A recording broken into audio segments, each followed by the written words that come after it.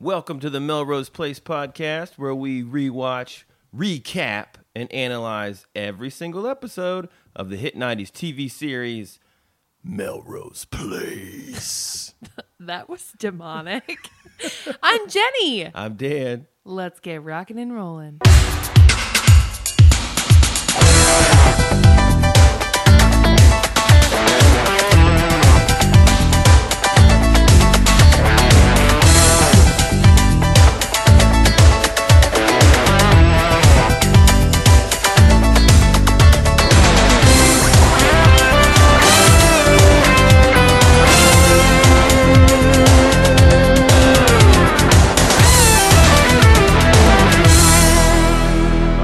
Season 3, Episode 2, It's a Bad World After All. I was going to do that too. Air date, September 19th, 1994. Sydney's getting grilled hard as fuck. Yeah, so for Season 3, they're really doing these cold opens. This is now the second time we've seen this. We don't get the opening credits. It's like a little scene. They just want to get in. Yeah, they're like, hook ya. Which was probably really dope during like 94. Like, now, like, all the shows do it. Yeah, but you know, you're just like waiting, like, you're, oh shit, Melrose is on. Or you and know then, what like, they probably people did? think they missed it, you know? Yeah, or they like probably showed it at the, like, they didn't even air commercials after the last television show and went straight in to be like, we're getting you hooked. Yeah, we're going to kick it off with some really, really gritty beginning. Like, just like, it never stopped, you know? Because this picks up right after Sydney is arrested. Yeah, so she is in an interrogation room and the detectives are there grilling her about her involvement in this attempted murder on Michael. And the whole time she's just very adamant that she had nothing to do with it. Kimberly is the mastermind. And here's something you definitely don't say during questioning of a hit and run. Sure, I thought about killing Michael. What? Yeah, don't cop to that. And then she's also revealed the whole plan of her and Kimberly trying to drug Michael and then kill him with carbon monoxide poisoning. I would have just left that part out. Yeah, let it lie, sweetheart. Yeah, so she's totally like laid all the cards on the table. And she even said, look, I have waived my right to an attorney because I just want to help you in catching this person. This is all wrong. That's not a good move, Sydney. Very dangerous, Sid. She's singing to the cops, blaming Kimberly. She's like, I'm telling you, it's Kimberly Shaw. That's SHAW. And the cops are like, all right, we'll look into it. And then we cut to the opening credits. Kind of hard to get used to this. I mean, it's shorter than before. We've got the new little look and turn to the camera. Mm-hmm. I don't know. I kind of miss the old one. Yeah, you're super like hung up on. I'm like nostalgic. You're like, I want the old stuff. Come back. We still want the little music ditty from season 1. We talk about this all the time. When they cut to a different scene and it's all happy and it just goes, like, it's like a synthesizer that's like, and every time we cut to a new scene, me and Dan always look at each other and go, like they're going to do it, and they never do. Because it's so serious now. It's so serious. Yeah. But, so we got an opening. The credits have ran. We got the opening. Like really weird strange montage of scenes. Yeah, this was confusing. So first this was like a Stanley Kubrick opening. I'm like, what? This is so artsy. First we see like a skyline of, I don't even know if that's downtown or if it's Century City, but it's like an orange sky at sunset. And then, for some inexplicable, weird reason, we go to a milkman delivering the Altadena, which is a milk brand in California. It is. And he's literally like, he's an old school milkman, like delivering milk to somebody's straight house. Straight up delivering milk. Straight up. Like, what is that about? And then this has got to be Santa Monica Boulevard where she's running through Beverly Hills. Yeah. But there's clearly a nice sidewalk to run on. So it's just some random woman jogging down the street, and for whatever reason, she's choosing to run on the grass as opposed to run on the sidewalk. It's got to be because that was the nicer looking shot. Because you saw the camera was like angled. They wanted to get like the palm trees lined up. Yeah. And the sidewalk just wasn't. It wasn't a nicer looking shot. So they were like, just run weird. Sure. And then Make our that choice. favorite royalties-free song of the episode. Have you heard? The word. Have you heard? Oh man, I feel like we get such a different experience from what the actual viewers got, because this music is just so Have you heard? Okay. What song do you think was there? Oh my god. I think it was like a Sheryl Crow song. I was thinking like, oh well, maybe on the sun coming up on the Santa Monica Boulevard. Yeah. Here's the milkman. All I wanna do is have some fun. Maybe. or like my hand is not my own. They're not yours. Is not my own. Is that Jewel? I don't know. My hands are small. Here's your milk.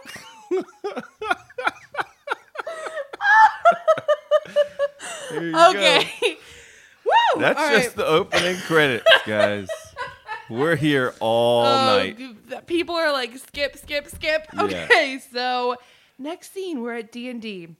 Bruce comes into Amanda's office because he's heard through the grapevine that a little magazine called Escapade is looking for a new advertising agency. Oh boy. He says, isn't Allison's new husband employed there? I mean, could we maybe have an in to try to get the temperament of the people and kind of like the work environment and really determine how we could have a competitive edge over other ad agencies that are bidding for this new account? Yeah.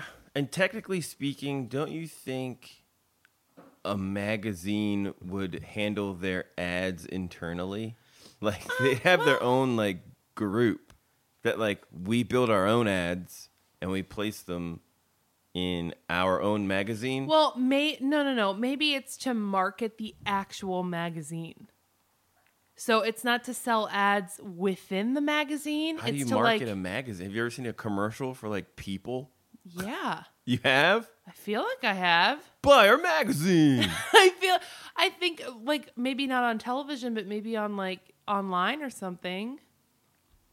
Anyway, Yeah, I don't know.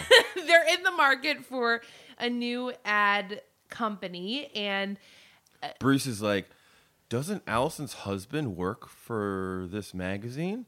Maybe he could help us get the account. And Amanda's like, well, it didn't really work out that way. but good news, even though Allison and Billy might not be a thing anymore, I'm still friends with Yeah. Billy, so I'll talk with him, and maybe if I can get some numbers of what they're looking to spend and kind of figure that out too, I mean, that could help us. Yeah.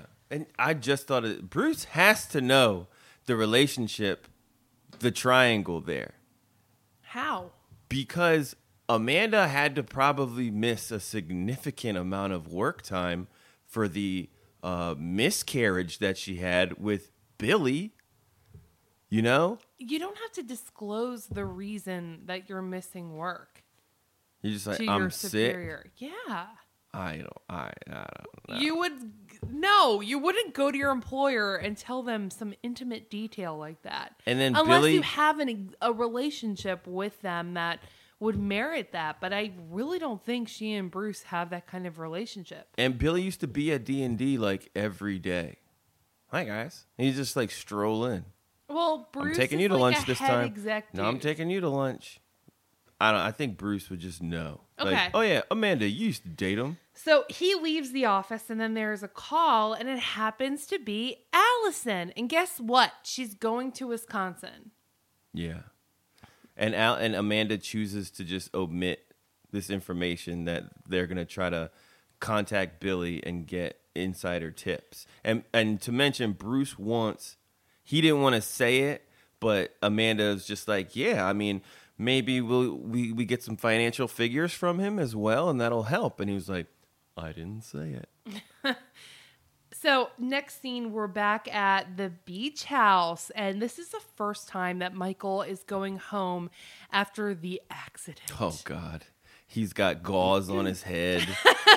He's And all just he's- like wobbly. He's being led by Kimberly, and he's like, oh, wow, I'm not familiar with this at all. Are you sure I lived here? Yeah. What does he think? Like, oh, sorry, Michael. Yep, you don't live here. Let's go to the other place. Well, look at it from his perspective, Dan. Like, he does not have a memory from anything except his medical knowledge. That's it, remember? Are you sure I live here? And Kimberly does let him know that, yes, sweetheart, you and I did live here together. And he wants to remember, but he's really just like super thankful that Kimberly is taking such great care of him. And Kimberly says some bullshit like, the only thing you need to remember is that I love you. And they begin making out, but then there's a knock on the door. Kimberly goes to answer it, and it turns out that it's Roger Chambers, the assistant DA, and he's got a couple of questions for Kimberly based on his interview with Sydney. That's right. He says that Sydney has alleged that the two of them had tried to do away with Dr. Mancini before, which I thought was a very weird choice of words. Roger Chambers is played by Tim Russ. He is you know what he was in Spaceballs with Daphne Zuniga. Oh, maybe there's a little connection there. Yeah, he was a trooper in Spaceballs. He was in Star Trek Voyager and Star Trek of Gods and Men. And he's still working. He's got stuff in the can for like 2019 already. Wow. Yeah. So look out for him. He's on 911, our new favorite show. I love 911 so much. 911's great. When that moon bounce fell down the side of the cliff with the kids still in it. Yeah. Whoa. Guys, side note, if you're not watching 911, intensity. You gotta watch it. It's insane. Maximum intensity. Okay. But, one last thing about him. He was in Sharknado 3. Oh, hell no. Okay, so we really needed to have that tidbit of information. Tim Russ. Okay, so Kimberly totally denies all of this and says, oh, what a poor girl. No, I never want to do away with Michael. You see this is my engagement ring. And Sydney is just very upset that Michael left her for me and now she's trying to seek revenge. She's got a lot of problems, a lot of issues. Let me know if there's anything else I can do to help. Bye. Yes, Sydney said that she tried to kill Michael with carbon monoxide once. Yeah. It's like... And she also acknowledges that Sydney came to her trying to look for an alibi and wanted to say that she was with Kimberly and that she was like, I couldn't lie. I mean, I couldn't do that. So she says that she'd do anything to help, and then she ushers out the detective on his way. Yep. Now we're back to the pretty lady. Jake rolls up to the boat and he's greeted by, "Morning, Captain." And Brittany's still there? Still there. She says that she had a great sleep on the boat, but too bad I was alone. Oh, you just don't understand how grateful I am to you, Jake. Why don't you let me show you? And then Jake says, "Look, why don't you find another place? Get the fuck out, you thought?" And she responds to this like she doesn't hear negativity. It just bounces off of her. Mm-hmm. And she's just like, "I don't think you understand how grateful I am. I'm gonna go get you some lunch." Yeah. So she's out. She says that she'll be back. Next up, we are in Wisconsin with Allison and Meredith, and they've made the decision to go to the authorities about their father, and they're seeking legal counsel about this. Right. And you know who that lawyer is, right? No. Oh, man. That is, the lawyer is Harry Allen, but the actor is James Hampton. Do you know what he's from? No. What? Babe, I told you no. He's from Teen Wolf. He's Michael J. Fox's dad in Teen Wolf. Big time. Teen Wolf. Okay, I've seen the movie like a while ago, but it's not anything that I'd be like, yeah, I know this. Oh, I thought that was going to be a bigger thing because I like freaked out when I saw him. Okay, so my question is, how did Allison talk Meredith into doing this? Well, she clearly didn't. Well, I mean, like last we saw, it was like Meredith was like, we can forget about Daddy. He's gone out of our lives, blah, blah, blah. Maybe it was the whole wrestling with a gun thing Maybe. that got her.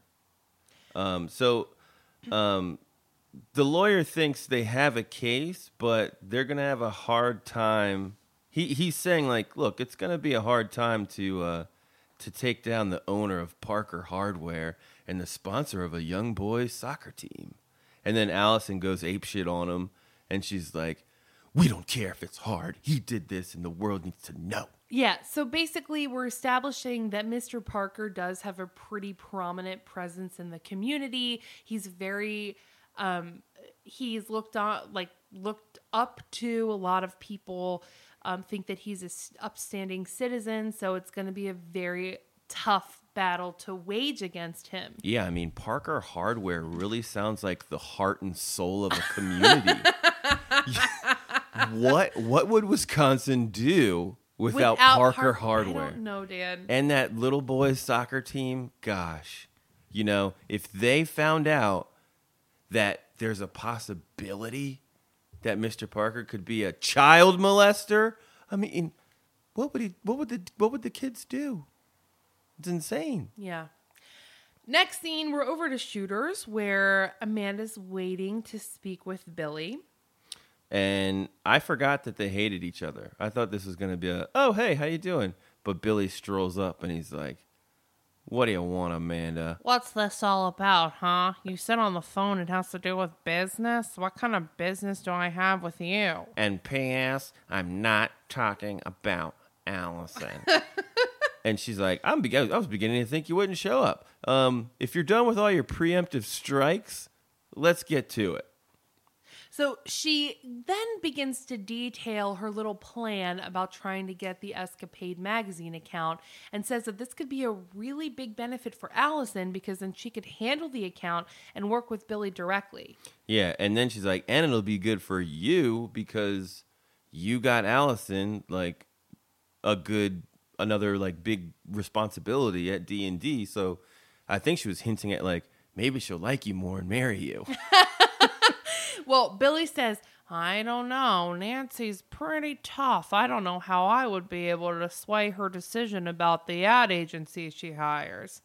Yeah, and then she's like, don't worry, I've got a plan. Oh, and any plan of Amanda's is diabolical. Yep. So next scene, we're back at the beach house, and Michael and Kimberly are having a nice little intimate talk. Yeah.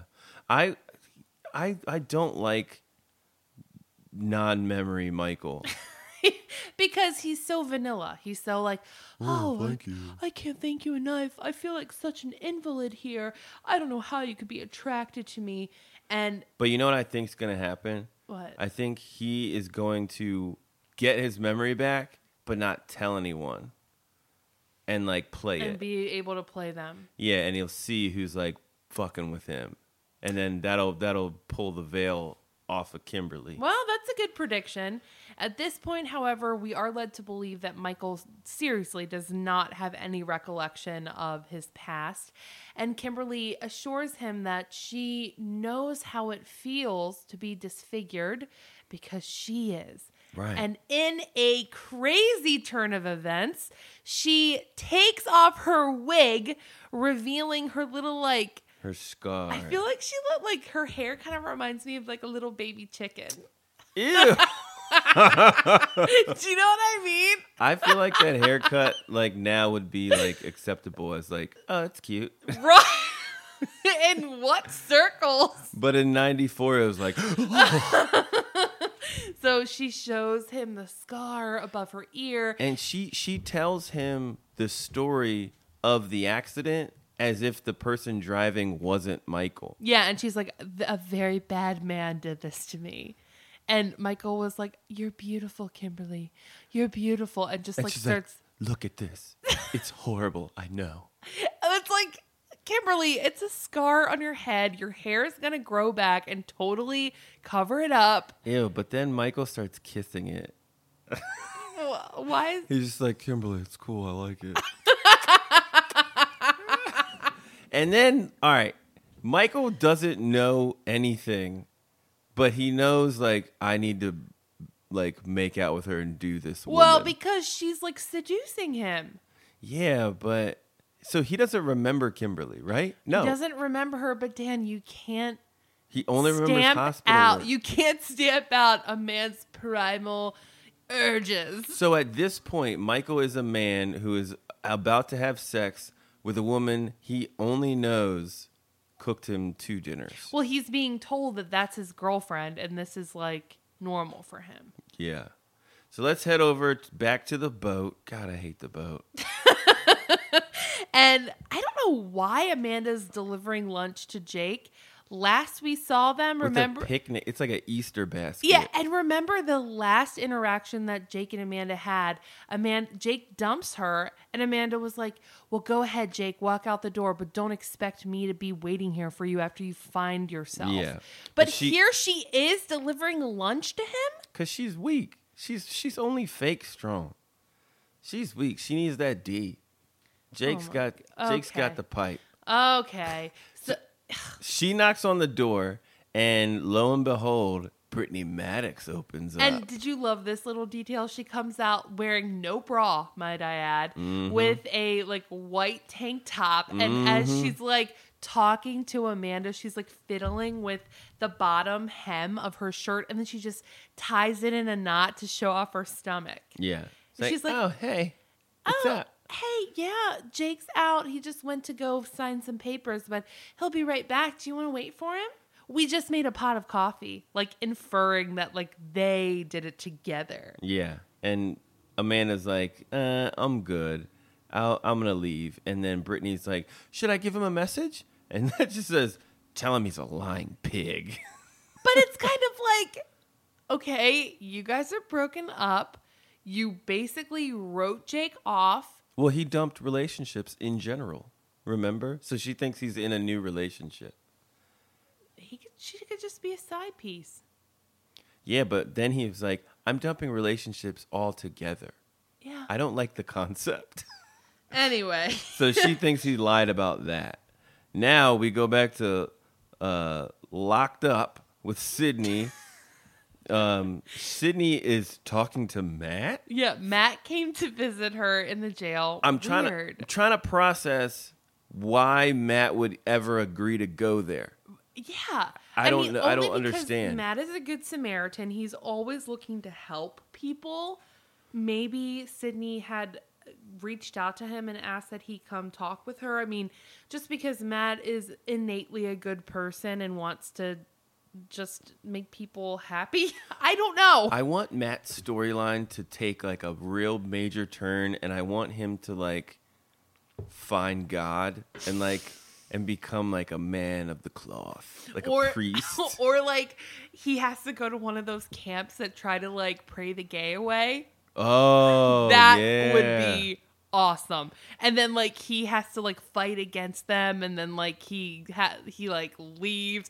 I mean, that could be a crazy dramatic. Yeah, or just like he needs to become like a spiritual healer.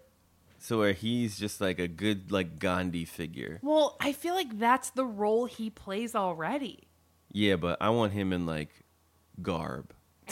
I want him with like a He's got to be in robes. I want him with like a Coachella like jewel glued to his forehead and like chakra. So he should start a cult?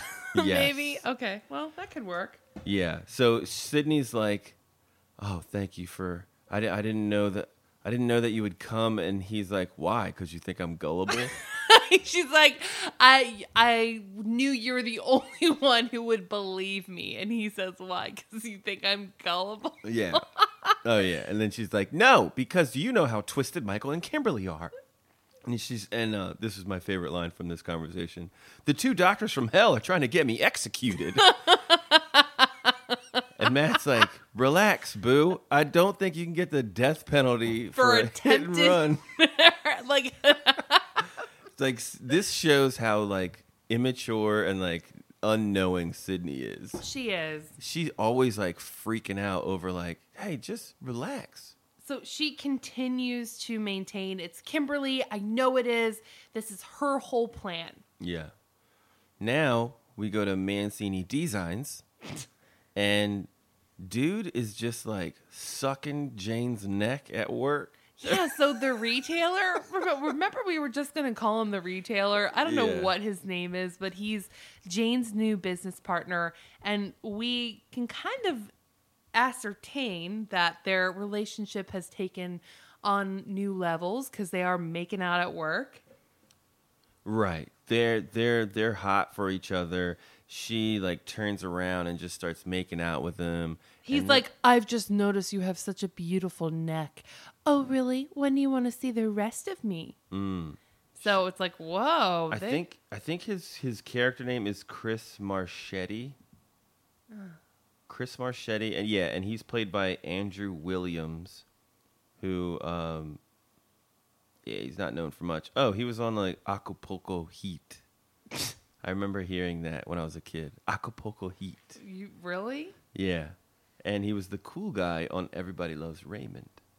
Okay, so they're making out, and then a man comes into the door frame of Jane's office, and he's knocking, and they don't hear him, and they continue to just suck face, and then all of a sudden the man is like, excuse me, and They stop making out, and she turns around and she's like, oh, what's up, Dad? hi, Daddy, and it's like, oh my God, that's got to be so embarrassing. Her dad is played by Ken Howard, and Ken Howard might be the most powerful man guest star in Hollywood at this point in time.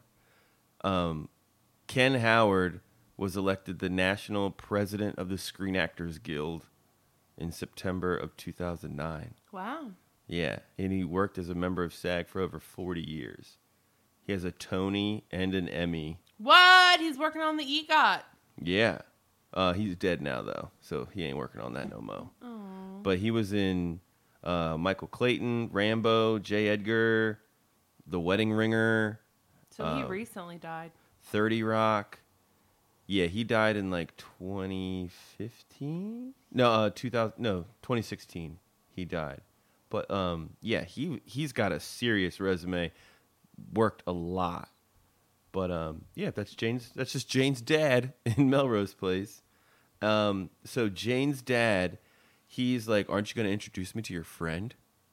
And she's like, oh yeah, this is retail guy. This is my business partner, Chris. And he's like, your daughter is quite extraordinary.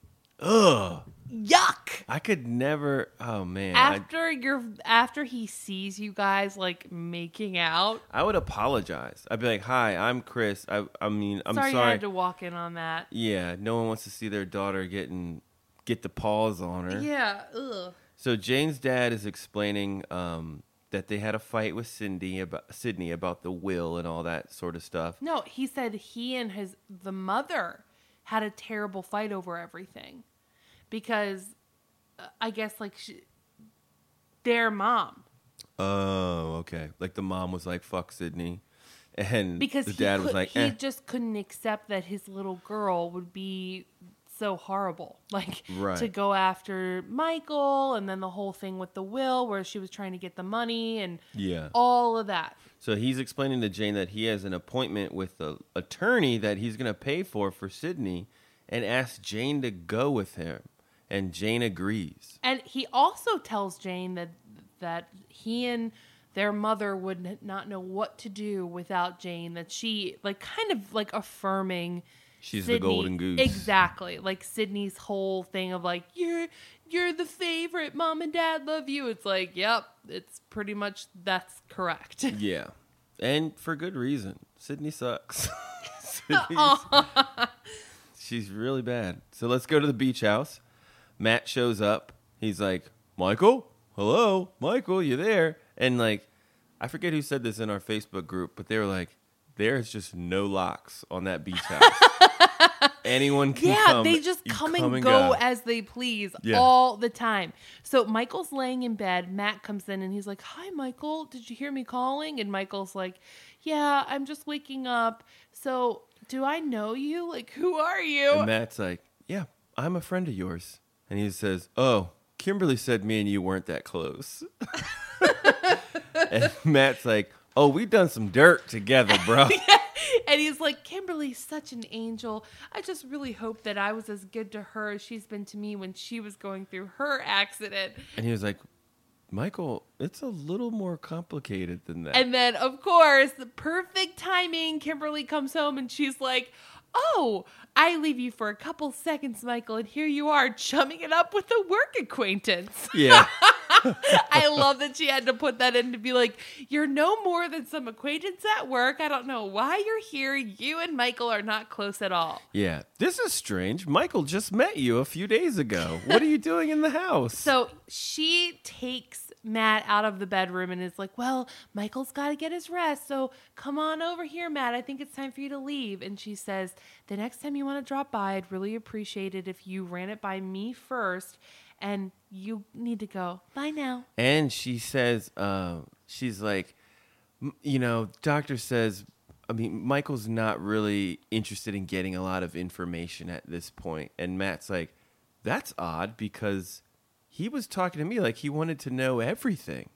And then she's like, take a hike. Yeah. So back to lockup at the county jail. Sid hugs her dad. And Jane is just sort of there. Yeah, so I guess they're there with her legal counsel to go over their strategy for this court case and how they're going to play everything. And the dad's like, well, Mr. Baker's going to be representing you here, but we can't put up bail because you are way too much of a flight risk.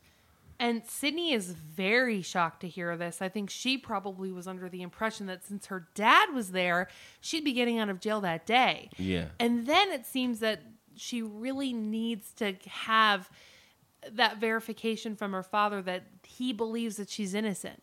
And she's like, Dad, you believe me, don't you? Don't you? And her dad can't give her a straight answer. Yeah, her dad's like, well, look, we've talked, and it might be better at this point if you pled guilty because you won't do that much time. So Sydney is appalled to hear this. You don't love me? You got Jane? You're throwing me away! You don't believe me! You don't believe me, Daddy! And she's like, well, guess what? Maybe I should have killed him, and I'd kill you too. And what? Then she's being like led out by a guard and she's just looking at her dad screaming, I'm a killer, Daddy. I'm a killer. Maybe someday I'll blow your head off. Jesus Christ. That's insane. Like, Sydney, bro, you got to relax in these moments. And in front of so many witnesses, you're making death threats against everybody in your life. Yeah, they're like, we'd like to call that worker to the stand. Yeah. What was security guard? Yeah, what was Sydney saying with her dad? Yeah. So now we go to literally the shittiest motel I ever saw. That place is a dump. Well, that's where Allison and Meredith are staying while they're visiting back in Wisconsin, trying to get all this daddy stuff straightened out. They're late for the hearing, and then, purple dress fucking Cruella DeVille shows up. Yeah. So their mom... Fuck her, man. I really don't like her. Horrible. She's the worst. She is horrible. Their mom shows up. How she found out where they're staying, who knows? She's supposed to be at this hearing right now, too, which is a little like, why are you here? Yeah. So... I have to talk to you both. No, she says it very soapy. She's like, I have to talk to you. Both of you. And Meredith sees her, and we learn that they haven't seen each other for 10 years. So this is quite the reunion.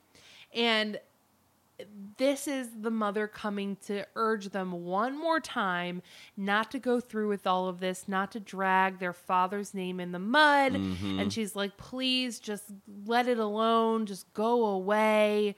Why are you doing this? She's like, I'm begging you. do not destroy my life. And Can't you find forgiveness in your heart? how fucking selfish can you be? Don't destroy my life. Yours, though. Fuck yours. Yeah. And then Allison You were is just like, molested by your dad. yeah. And Allison is like, Mom, we need to get out the truth. And then their mother is like, you are pathetic. Don't you know that everybody lies? Everybody. You need to get used to that and face the facts. The world is full of it. And you know what? I wish I never had you. I wish the two of you had never been born. And I hate that argument. That's a bullshit argument. The whole like if this then that. Like if you care, like, for instance, like if you care about like gun violence or if you care about like gun violence against black people in the city, and then someone says, "Well, what about gun violence over here? Blah blah blah. You don't really care about that. You're not stepping around about that." It's like, no, you can care about both equally. And the mom over here is saying, "Well, guess what? Everybody lies." Who gives a fuck about everybody? I don't care what everybody else does. Yeah. I don't. And you know what? My life is pretty crappy because of this. Yeah. It's And- bullshit. Yeah. And I mean, going back to this whole thing of like, you are a mother, those are your children. You need to protect them at all costs. The moment you have that baby, your life does not matter anymore. Your Yeah. needs are not above your own child's. She's a goddamn monster, and I hate her, Miss Parker. Rotten hell. Yeah, she's horrible.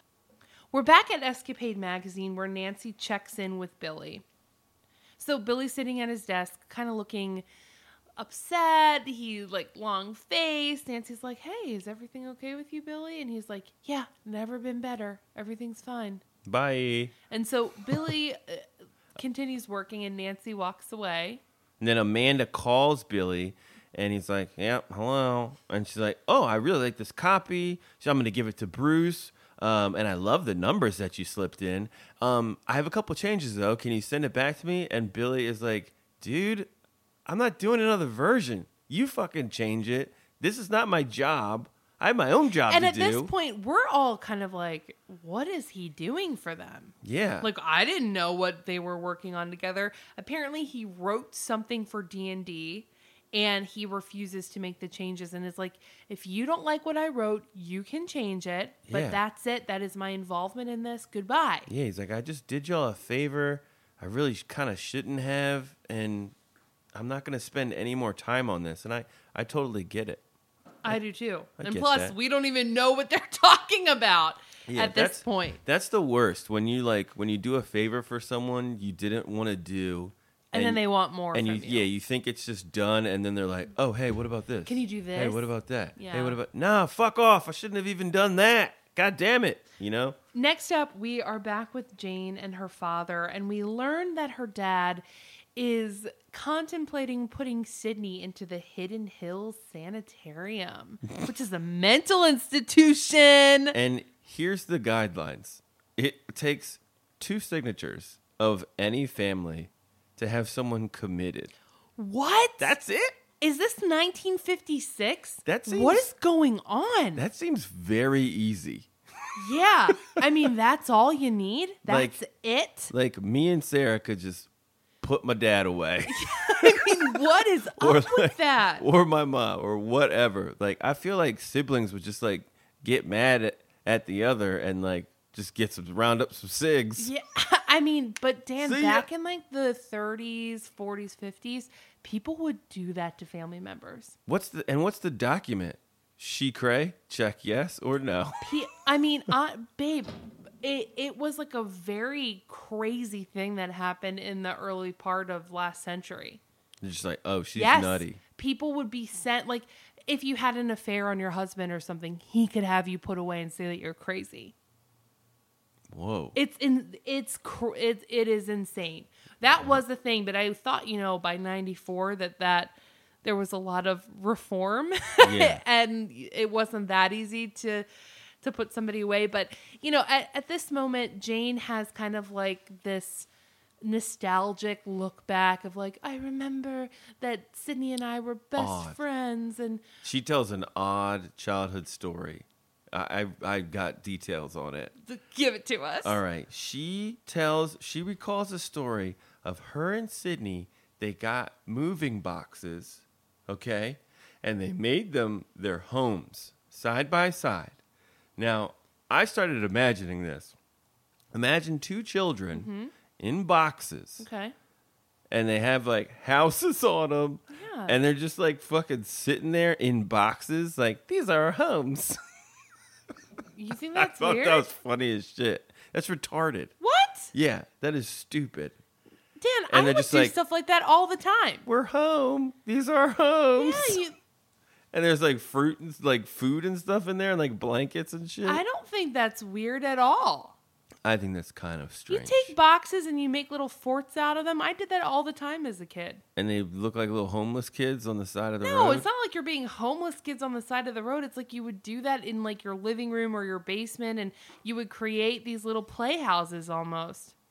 We had different childhoods. Yeah, I guess so. Yours had no imagination.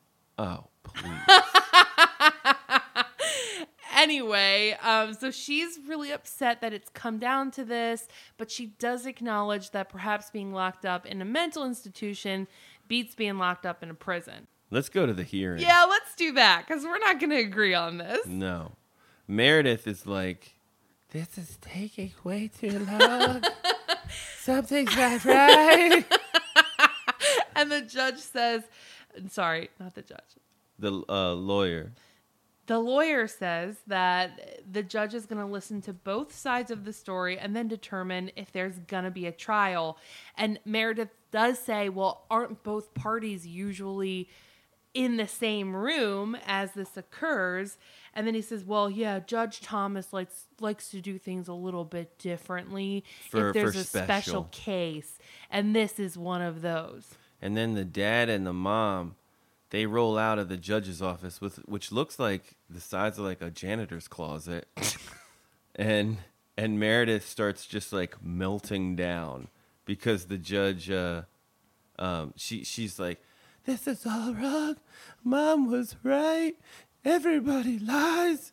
You think that the judge who got Dad into the country club is going to find him guilty? I'm out of here. Yeah, She starts tripping. Which is very suspect too. I mean, like this whole way that everything is set up it would make me feel like everybody is against me too, because the judge is like, all right, girls, are you ready to come in? Time to straighten this out. It's like, what do you mean straighten this out? It's time for us to give you our testimony of how our father abused us. We're not going to straighten it out right now. This is all one big misunderstanding. Yeah, it's like bullshit. This whole town is in cahoots with this crazy father. And I get where Meredith is coming from. Like, what is being sold at the hardware store? That people are like, we have to protect this man at all costs. How many hardware store owners are country club members in Wisconsin? Like, huh? Well, she runs out of there, and it does not look good for this whole case. This is where Allison should have grabbed her, smacked her in the face, and said, get a hold of yourself. Relax. Yeah, she lets her go. We flew all the way here, and now you're going to roll out? Yeah, and then the very next scene is Allison with the lawyer kind of just saying, well, we tried. It's like, so did you talk to the judge? We don't know. I don't think they We did. don't know if she talked to the judge at all. We don't know if they tried to figure anything out. It's just now it's assumed that we're going to drop it. This is a case that's not worth pursuing because the father does have such a high status in the community, and nothing will come of it. And Allison's just like, I should have known. What do you mean? What do you mean you should have known that your dad would get a meeting with this judge before you, and then you'd get a meeting? Yeah, and now her lawyer is like, well, it's just you. Without Meredith, we don't have any collaboration of what could have happened, so you pretty much don't have a case. It's a lost cause. Go home. So let's head back to Escapades. Nancy is like, we've got a new advertising agency we're working with. And Billy, what's up? This article was really good. Yeah, so Billy tries to play it dumb, like, oh, what? We have a new ad agency? Oh, well, that's weird. Yeah, it's D&D. Maybe you heard of them? And then he's like, oh, yeah, that's Allison works for that company. Yeah, Billy, funny story. I'm working with Amanda Woodward over there, and I was so impressed by the copy. I let her know that, and then she revealed that you were the one who wrote it. Yeah. And she's like, I don't appreciate you moonlighting. Right. She says that Billy had signed a contract saying that he could only write for their magazine, and she felt that going behind her back in order to be in cahoots with D&D to get the business was unethical. And she tells him, clean out your desk. You're done here. Fired. You got canned, son. Now we go back to the dumb boat. So, yeah, the She's scene like- opens where Brittany is rummaging through all of the cabinets and drawers. She's obviously looking for something. And like the last person we saw doing this sort of like looking for something was Joe looking for a gun. A weapon. Yeah. And, you know, at this moment, I was like, oh, my gosh. Finally, this makes sense because this whole Brittany storyline is so unbelievable. Some woman is like, oh, save me. Of course, that could have happened. But now that she's on the boat with Jake, her relentlessly trying to sleep with him and she's not leaving the boat. She's not looking for help elsewhere. That is really weird and unbelievable and kind of like, I don't buy this. But now seeing that scene, my brain immediately goes to, did she have some kind of connection to Reed where she thinks that there's still drugs or money or something in that boat, and that's her motivation for being on the boat? I think she even pulled up the trap door where Joe Poop and Peter fell. She did. So it looked like she had prior knowledge of where these like cubby holes and places to hide things could be. Yeah. So, I mean, that moment for me was like, okay, now I can kind of invest into this story a little bit more because it seems that there's more to Brittany than, oh, I was I just abused wanna by bang my a husband. stranger. Yeah, I mean, that was so bizarre and weird to me and like outside of the realm of like what would happen in the real world. Yeah. So Jake rolls back into the boat and he explains to Brittany, pretty pissed off, that he walked into a buzzsaw back at Melrose Place because, and I'm thankful that they spared us this. Me too. This We yelling did not fight need with to Jake see and this Amanda. with Amanda and Jake.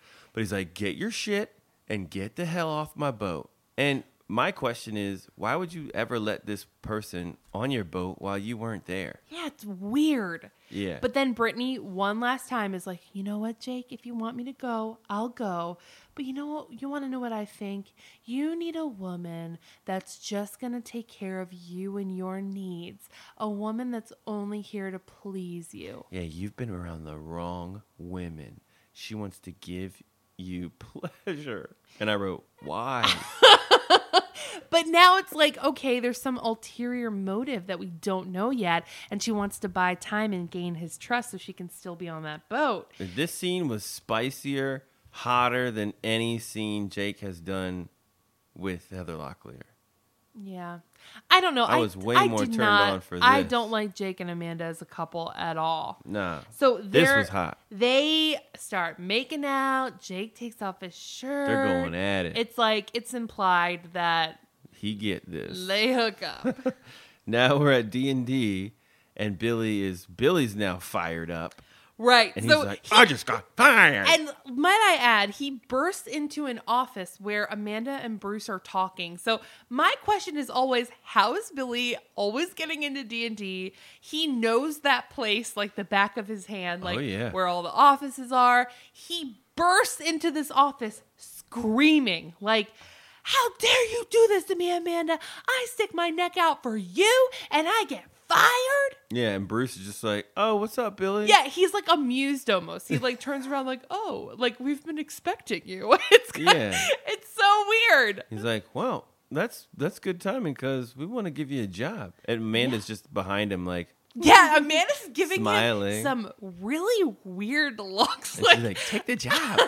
Take the job, Well, will ya? Billy, we have an opening for a senior copywriting editor here at D&D. What do you think? How about you work for us now? And he's just like, okay.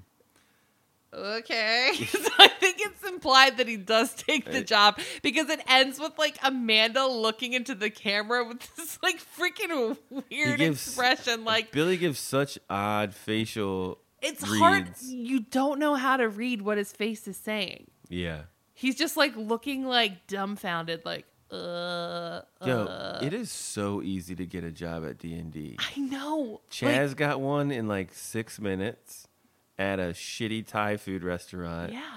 Allison quit, got a job back. Billy now gets hired off nothing.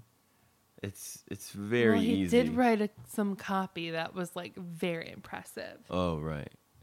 Joe became like the head photographer for everything. In like 2 days. Yeah. You want a job, you go to D&D. So Allison is in a cab back to L.A. Mm-hmm. Yeah. Well, she's in a cab in Wisconsin to go to the airport to take her to LA. Oh, right. And she tells the cabbie, hey, I want to make one pit stop. Can you take me to 434 Elm Street? Where I'm like, damn, she lives on Elm Street. Lives a nightmare. And maybe was that something that the writers did just to put like a little nod to that? Like, ding, ding, ding, ding. You know, because all of the nightmares and that she's been having. And it's like, Nightmare on Elm Street. Yeah, this guy coming in her dreams trying to like mess her up. Yeah, and I'm pretty sure the mythology of Freddy is that he was a school janitor who hurt children, and he was burned. They burned him. The town like burned him. It would make sense. Yeah, that makes a ton of sense. Yeah. I thought that was kind of funny that her house is on Elm Street. Well, we don't know that that's her house. So right. The cabbie says, sure, I can make that stop there. And then the next scene, we see, Dan, you were very excited by this. Yo, bruh.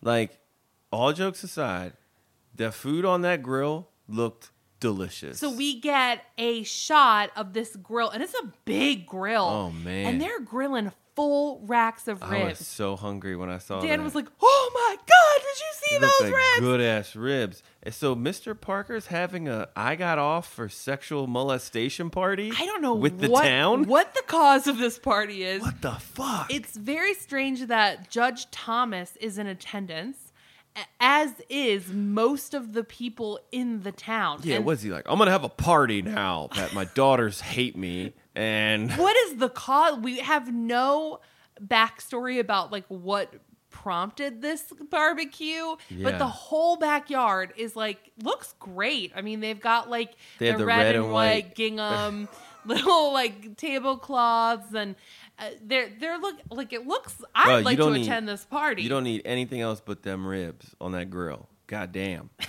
So we learn that that Allison is going there to confront her father one final time. Yeah. She rolls up to the party, and the mom is like, Allison, you weren't invited to this. You need to leave now. It's like, what the fuck? And Allison talks to her dad, and she's like, I know you think you beat me and Meredith, Dad, but I'm not going to go away. And then her mother implores her once again, this is not the time or the place to air our dirty laundry. And this ain't dirty laundry. Yeah, I mean, this is far more than that. And Allison continues, all of the legal connections can't help you now, Daddy.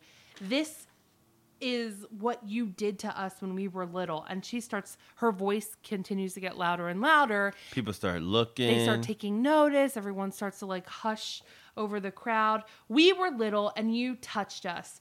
And then it was almost like everybody stopped at that. And they're all looking at the Parkers and witnessing this. The judge is like, he starts to like get wind, and he's like, what the fuck? It's like, what did he talk to you about? Judge, what did you think that they were going to talk? Like, why do you think that the whole hearing was scheduled? Yeah. You knew all of this too.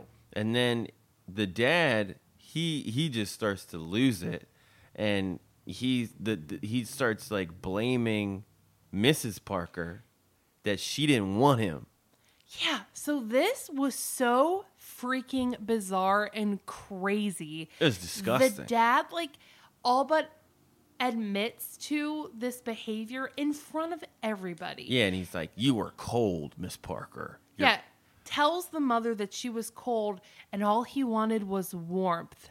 And that's why he had to resort to his own daughters. Barf. It's freaking disgusting. And how that somehow, like, explains away, like, what he was doing. And he's like, I didn't hurt you.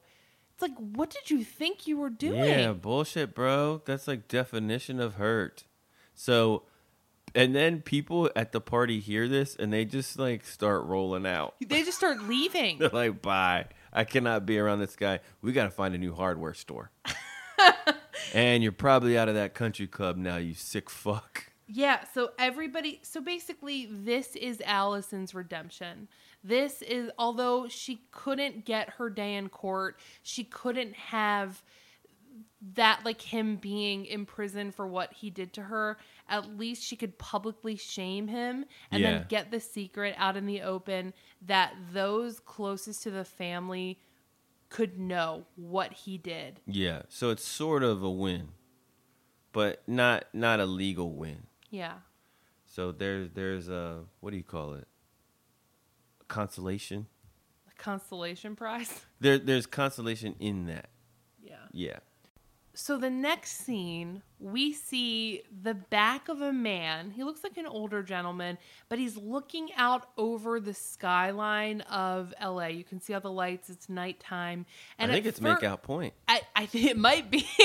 And at first, Dan was like, I think that's Mr. Parker. And I was like, really? I mean, that's LA. That's weird. We don't know who it is. And then we see Brittany walk into the frame, and she begins talking to the man, and she says, well, it took a while, Palmer, but I finally got him to sleep with me. And then freaking Palmer Woodward turns toward the camera. Dun, dun, dun. And he says, good. I'm going to make Jake Hansen sorry he ever messed with me or my little Amanda. Mandy. It's like Palmer's back and Palmer's he's fucking seeking back. revenge. What? Palmer is back. He's out for blood. So something's going to go down Something's soon. afoot. Yeah. Now we go to lockup, county jail. Sydney is dressed in plain clothes. She's being escorted what looks like out. So she's under the assumption that somebody posted her bail. And she's talking to the woman who's leading her out. Who posted my bail? Was it my dad? He finally came around. I'm so happy I'm going to get out of this place. And she's like, you're going to get a big false arrest lawsuit now. Real smug, real like, oh, I'm good. I'm so good. And then she leaves the room. She leaves the hallway.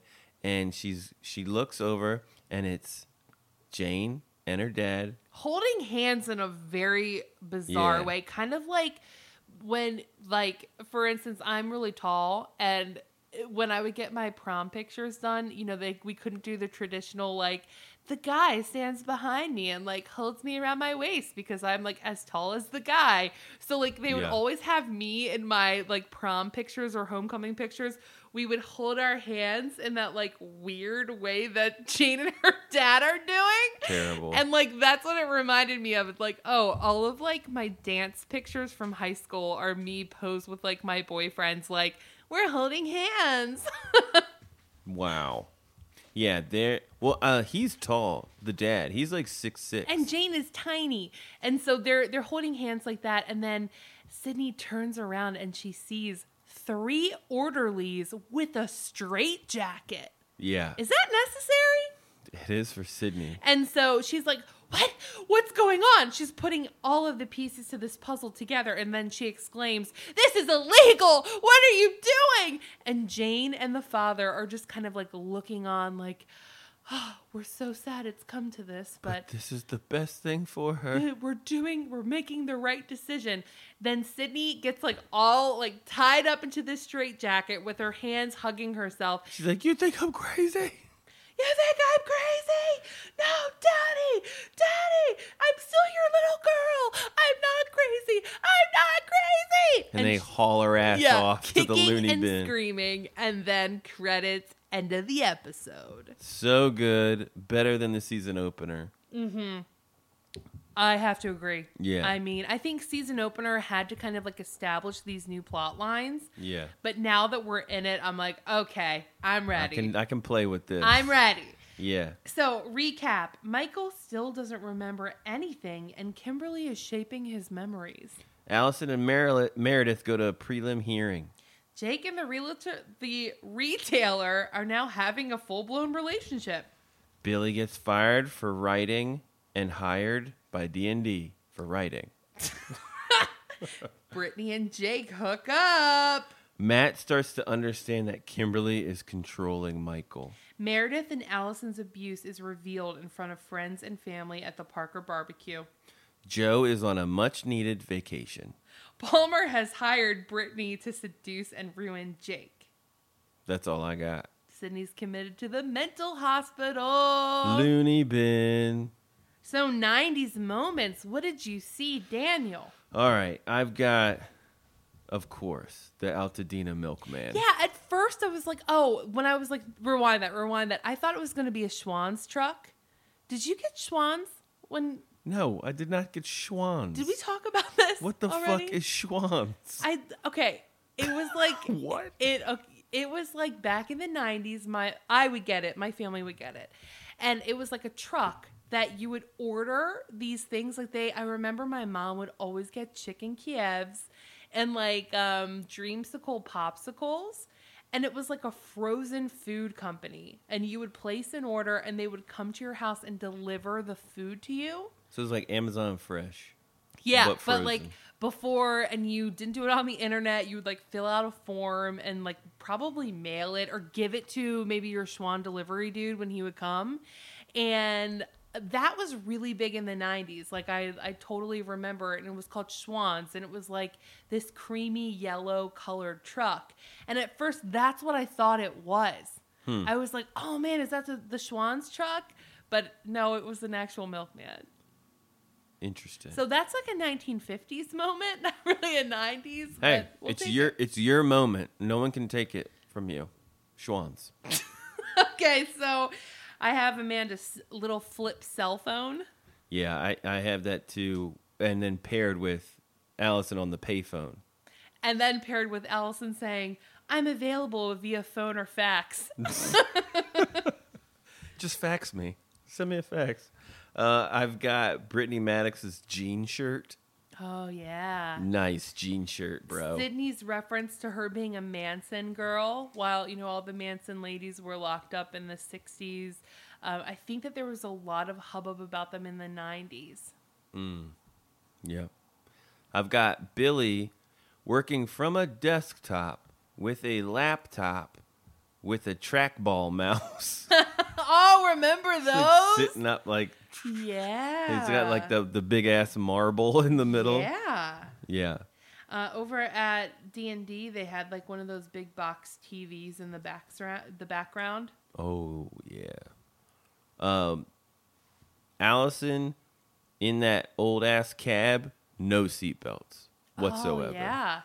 Also, back in Wisconsin, when they had that establishing shot that they were at the courthouse, there was a 1970s cop car that would be like the equivalent of today seeing like a 90s model cop car, like a Crown Victoria from like 98. You would like see that. But back in the 90s, like I'm sure a lot of the police stations still had their 70s and 80s modeled, like old boxy style cars. That's all I got.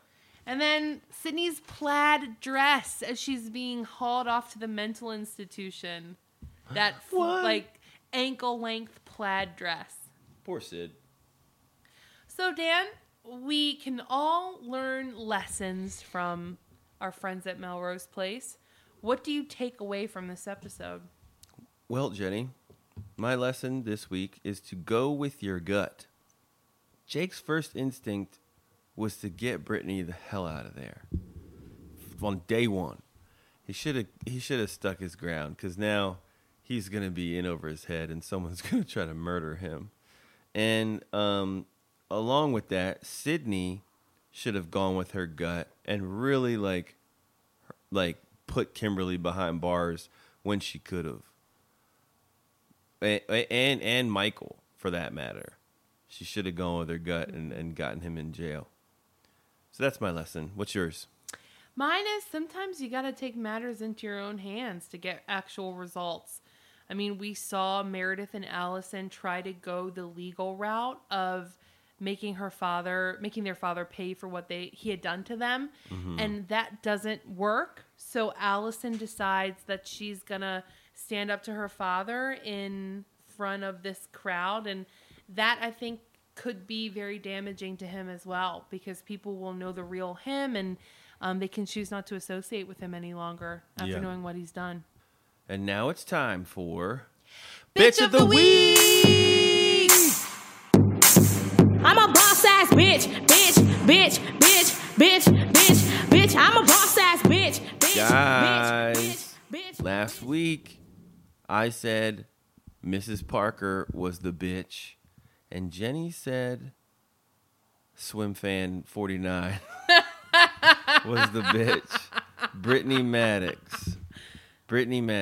And with Facebook, with a vote of 15-3, and with Twitter, well, they're opposite. Twitter with a vote of 3-1, Brittany was the bitch of the week. What? 3-1. And then Facebook, 15-3. Yeah, and I mean, if I could have picked Mrs. Parker, I would have too. But Yeah. hey, we have to have different bitches. So second week in a row, You're I the win. champion, Dan. I'm back. Now I'm you back, can baby. gloat and just throw it in my face all Yeah. the time. I won bitch of the week with Mrs. Parker. You did, and Justin agrees with you. He said that without even rewatching the episode or listening to Dan's reasons, he knows that Mrs. Parker has and always will be an uber boss-ass bitch in his book. I get the whole stand by your man crap, but come on. You know your daughters are not lying, and you still stand by him. And to keep up appearances, Mrs. Parker, bitch of the week.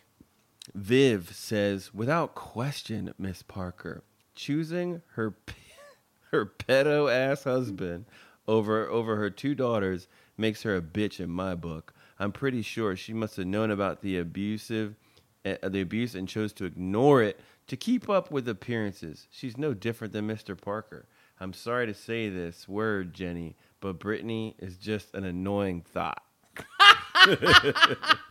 I love that you've entered thought into our lexicon, Dan. That hoe over there. I would have never have known what that is. She is definitely a thought. So JoJo says that she's got to go with Daniel J. Hill on this one, and Mrs. Parker is a major shady thought. Yes. She secretly knew about her emotionally abusive excuse of a human being husband. She saw her older daughter leave because of it. Then Allison was trying to tell her something about her dreams, and she just dismissed it as if she's swatting a mosquito. I mean, she may have known. Then, when Billy found out the truth, she blatantly denied it. She is a terrible mother, and I feel so bad for poor, annoying Allison. At least I finally understand her 50 Shades of messed up narrative. They say that a person who has been molested as a child has 80% chances of becoming addicts and resort to self-destructive behavior, enter into abuse with enters absolute vodka alcoholism. The biggest bitch of the week award goes to, drumroll please, insensitive Mrs. Parker. Episode could have been called Endgame. That's a good one too. That's good. Kevin says, I am voting for the woman from the sea. Brittany. Thank you, Kevin. Brittany, is that her name? She's the worst. And let me tell you, it's not going to get better with her. I think she must have graduated from the Andrew Shue Acting Academy. Beautiful woman, but she has no business acting. Yeah, because she's a model. Kathy Ireland, gorgeous. I love her Sports Illustrated photos. But I agree, Kevin. Pretty face, but why give her lines? Yeah. And he also says, as much as I love season 3, the problem is the D-list actors that they enlist to play certain characters. Not to spoil. Oh, yeah. Oh, Dan Cortez shows and up. Tracy Lords. Yeah. Yes. Yeah. I can't wait. Yeah, she's a freaking porn star. And she was in Crybaby, so gotta love it. Viv You know also who else was in Crybaby? Johnny Depp. Amy Locane. That's right. She was Johnny's love interest. Sandy. Yep. Little more connections. That's right. I like that Viv also finds that Lady from the Sea, Brittany, is super annoying too. Yeah. Zach says Mr. Parker, but only because she's got Allison's same blown out helmet hairstyle. He said Mrs. Parker, babe. Oh, Miss Parker. She's got the same blown out helmet hairstyle from season 2 and similar frumpy garb. That is a really good point. Maybe that's where Allison learned it. Yeah. I learned it from you, Dad. Not only did she neglect her daughter, she was a terrible criterion of fashion, ensuring Allison would fumble through life as a giant loser. She deserved better. Eric, you're going to go a different route and say Billy.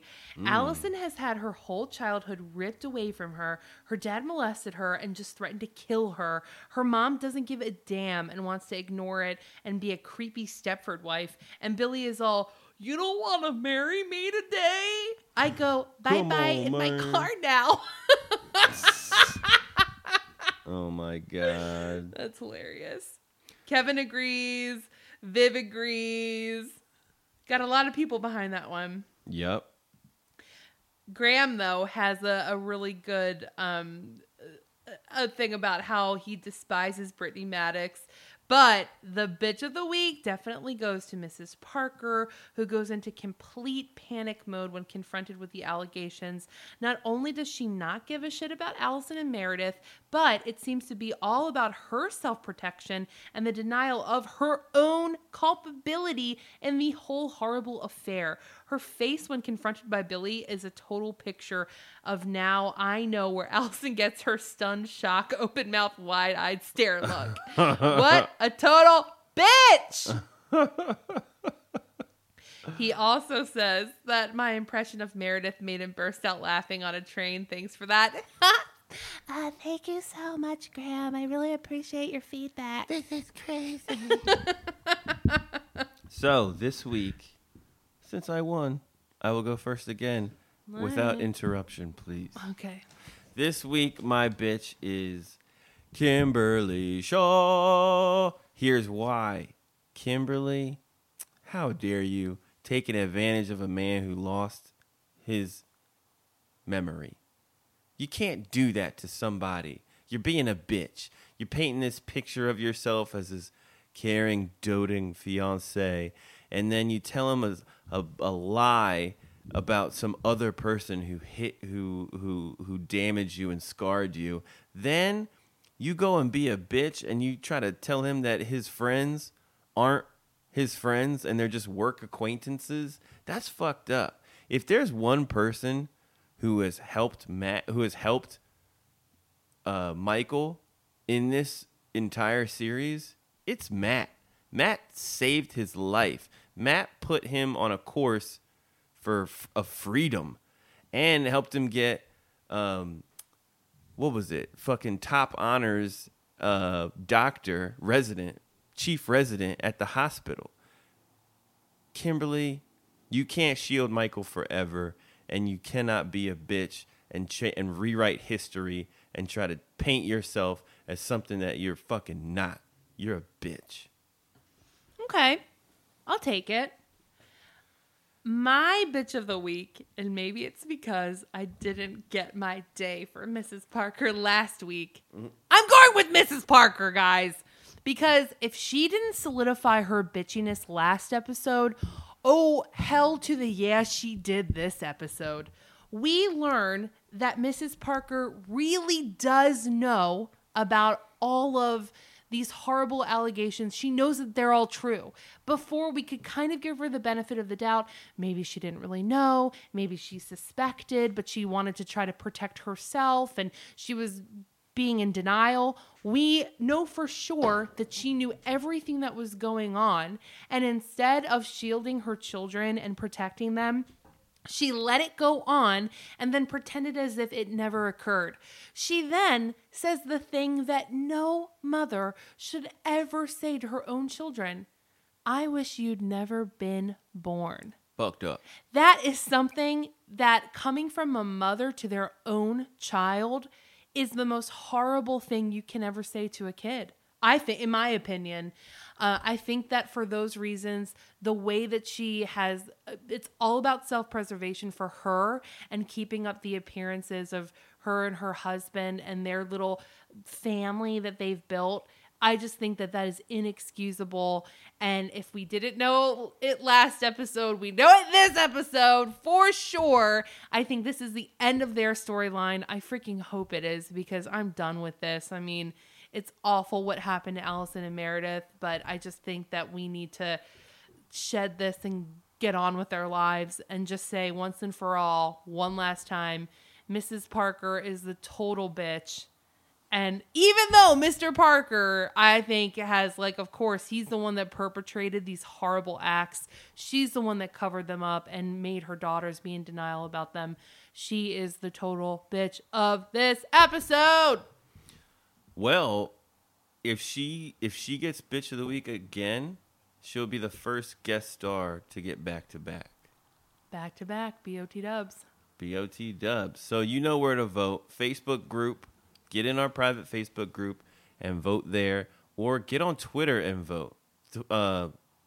Twitter can easily be turned one way or the other because not a lot of people vote on that. So get after it. As soon as this episode airs, or whenever I remember, the polls will be up. So, let's rename this episode. It was called It's a Bad World After All. Also terrible. Who is naming these episodes? I don't know. I had trouble renaming this one. It took me a while. What did you come up with? There's so much you could have named. But I'm renaming this C is for Crazy in Cell Block C. Because when she gets thrown into the straitjacket on the wall, it's painted Cell Block C. So she was in Cell Block Crazy. Like it. You? I am renaming this one Deranged Dads. Deranged Dads. Plural? Yeah. Who else? Oh, Parker. We have Palmer and Mr. Parker. Wow. All right. That's good. Thank you. Deranged Dads.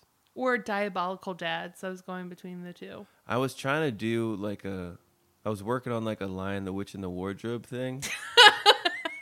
How would that weave in? It was going to be like the liar, the bitch, and I couldn't think of something Babe, else. that would have been so much better. Yeah, but I couldn't put it together. I couldn't string it together. Oh. It was like the liar, the bitch, and I was going to say like the whore clothes or something. Oh, we could have It didn't work. That's great, though. Tried, but couldn't do it. The Lion, the Bitch, and the Warden. Because she's going to a new jail. I don't know. Maybe you guys can think of something better. The liar, the bitch, and the whore knows. Good stuff. Yeah. So predictions. What do you think is going to happen in upcoming episodes?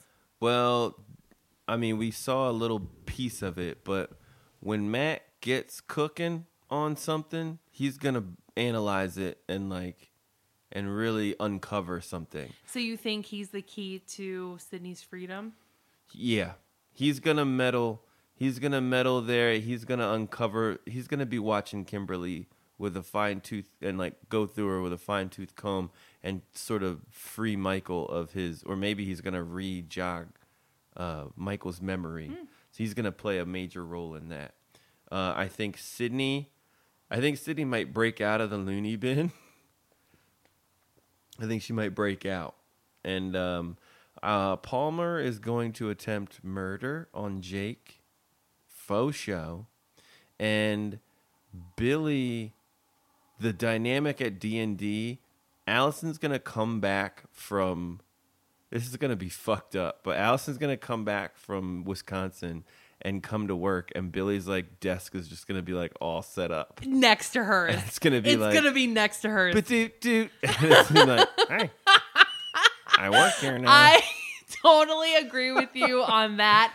But I and think she's gonna be like, "What the fuck is going on?" And like Amanda's gonna call him in for like meetings, yeah, and that's, like she's not gonna be a part of them. And like, are they getting married? Who the fuck knows? I think that he and Amanda are gonna rekindle a relationship, Oh, and then God. Allison is gonna have to see it play out like right in front of her. And she's gonna hate her life. Yeah, Oh God. I really think that that's what's gonna happen. We'll see some more Joe and Yeah, Baby. we need to see. But we missed Joe this episode. Yeah, we miss you, Joe. So I think that the abuse storyline is over. I really hope so. I mean, while I think that childhood molestation is an important topic and one that we should treat very lightly, it just It's tough to podcast about. it really is, and it's something that like let's just get to the cheating and the lying and the fun stuff. Yeah. So I hope that that's done. I think Kimberly is going to mold Michael into the man that she wants him to be and really try to like pretend that he's something that he's not. I love your prediction about Matt really holding the key to to Sydney's freedom. He's and got to then do something, right? I think you're totally right about that. I'm trying to understand how Brittany sleeping with Jake is going to like mess it up, like in order to exact revenge on Jake via Palmer. Whenever someone is like, I got a big plan and I'm gonna screw him over, like they just have sex with him every day. Yeah, like, I'm like like Kimberly and Michael, she's like, don't worry, Mr. Levin, I'm gonna fix this, and you just fuck them like 5 times in a row. Like, if this is punishment, sign me up. I'm just trying to like figure out how that could be part of like the end game. She's gonna sleep with him and then praying mantis him afterwards. I don't know. Is it just establishing trust with her, and that's going to be the end to like? I don't know. I'm having a lot of problems with like predicting where that's going to go. Obviously, it's a part of some plan that Palmer has, but I'm having trouble figuring it out. And I have the same prediction as you too. I think that that Sydney's going to break out of the asylum somehow. Do it. I had that first, but now that you brought up the Matt thing, I'm thinking, well, maybe actually Matt's gonna be the catalyst and get her out like the right way. I remember her joining a cult. God, please get to those episodes. I remember her joining a cult. So Sounds amazing. Maybe she breaks out and goes to a cult or meets someone in the loony bin who is in a cult. Maybe. And that's how it goes down. But yeah. This is getting good, guys. It's getting good. I really enjoyed this episode much more than the season 3 opener and the season 2 finale, actually. Really? Yeah, I really did. There was some cool. If you go to our Facebook page or our Facebook group, Justin posted a cool BuzzFeed quiz. You can find out which Melrose Place bitch you are. I got Michael Mancini, y'all. Oh, I got Dr. Kimberly Shaw. Oh, you crazy. I was really happy about that. Donald posted a picture from IMDb of Kimberly and Sydney and called them what I called them the murder team. Like, Murder Team, 94. The Murder Avengers. Murder Team, high five. Let's see, what else happened? Oh, Amanda posted some cool stuff from eBay that's being sold. An authentic tile from the set of Melrose Place is on eBay right now, and a promotional snow globe with water from the set of the pool, from the pool set. That would be a cool prop to have. Yeah, Dan, do you think Prop Store would ever do any Melrose Place stuff? maybe if we got it. Dan works for a company that buys and sells props and costumes Yeah. from film and television. Oh, I would love to get the Melrose I Place mean, stuff. if you got anything from... They're doing an auction for General Hospital. Yeah, that just ended on Friday. Oh, well, But if you're a fan of General Hospital, sorry that you missed it, guys. But this thing's up for $50. I mean, if you did General Hospital, yeah, Melrose Place isn't off the table. Melrose is not far off. Yeah, not far off. Yeah, you got to get in our Facebook group, man. It's where it all goes down. Justin posted some really cool commercials, like old ads for Melrose Place on Wednesdays and Monday. It's just fun. Oh yeah, and there's this cool. I should repost this. There's a cool YouTube about Darren Star talking about the censorship of the Matt gay kiss with Billy's best friend, and how it didn't air, but they shot it. And there's also... And wasn't it a surprise to Doug Savant and the other cast members that it wasn't aired, it was edited out at the last minute? Yeah, the shot scene, they shot the scene, he definitely kissed him, and they have that footage. And I think Doug Savant was pretty pissed off. Yeah.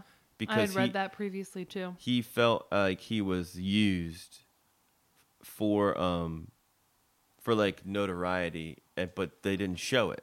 So it's like, what the hell? I was just a pawn in this game. Mm-hmm. So yeah. And guys, we got 2 new reviews. Oh, Yay! shit.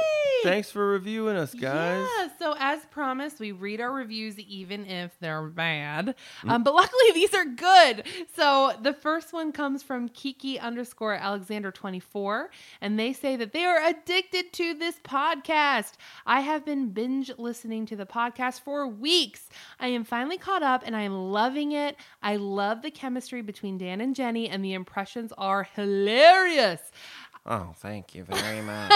I loved watching Melrose Place growing up, and I am really enjoying rewatching now. You guys do a great job. It makes me smile on my ride home after a long day. That's the best Yay, to hear, Kiki. man. I'm so happy to hear that we can accompany you on your rides home, and that, we can entertain you, and you're happy listening to us.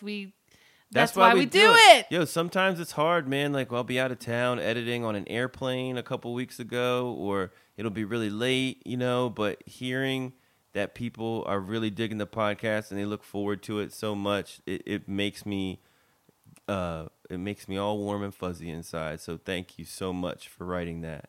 And then, as if that review wasn't great enough, we got another one, guys. Damn. And this is from Charles Eddy, Charles, who says, "The hills are alive with the sound, ... which I love. Of Melrose. And he says, and if you love smut-filled 90s nighttime soaps like myself and our dynamic hosts, you will love the Melrose Place podcast, hosted by Dan and Jenny Hill, a fabulous husband and wife team. Just how fabulous are they? So fabulous that they make getting through the slow crawl that is season 1 actually bearable. In fact, Dan and Jenny can always be counted upon to stay on topic as they break each episode down scene by scene with hilarious commentary, often accompanied by hysterical impersonations by Dan of some of the characters." Yes. Oh, thank you.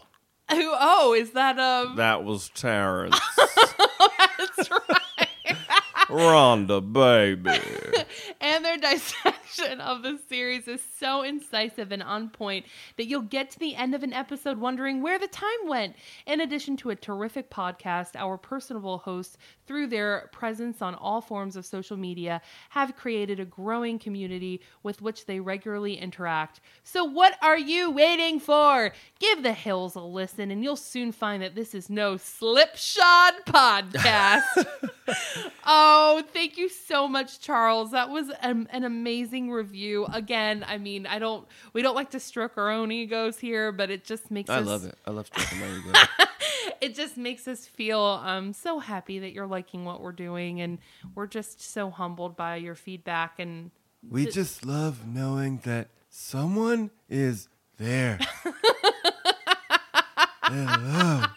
Is anyone there? Mayday, mayday. Thank you guys so much, man. If you want to leave us a review, we will gladly read it, but you have to write it.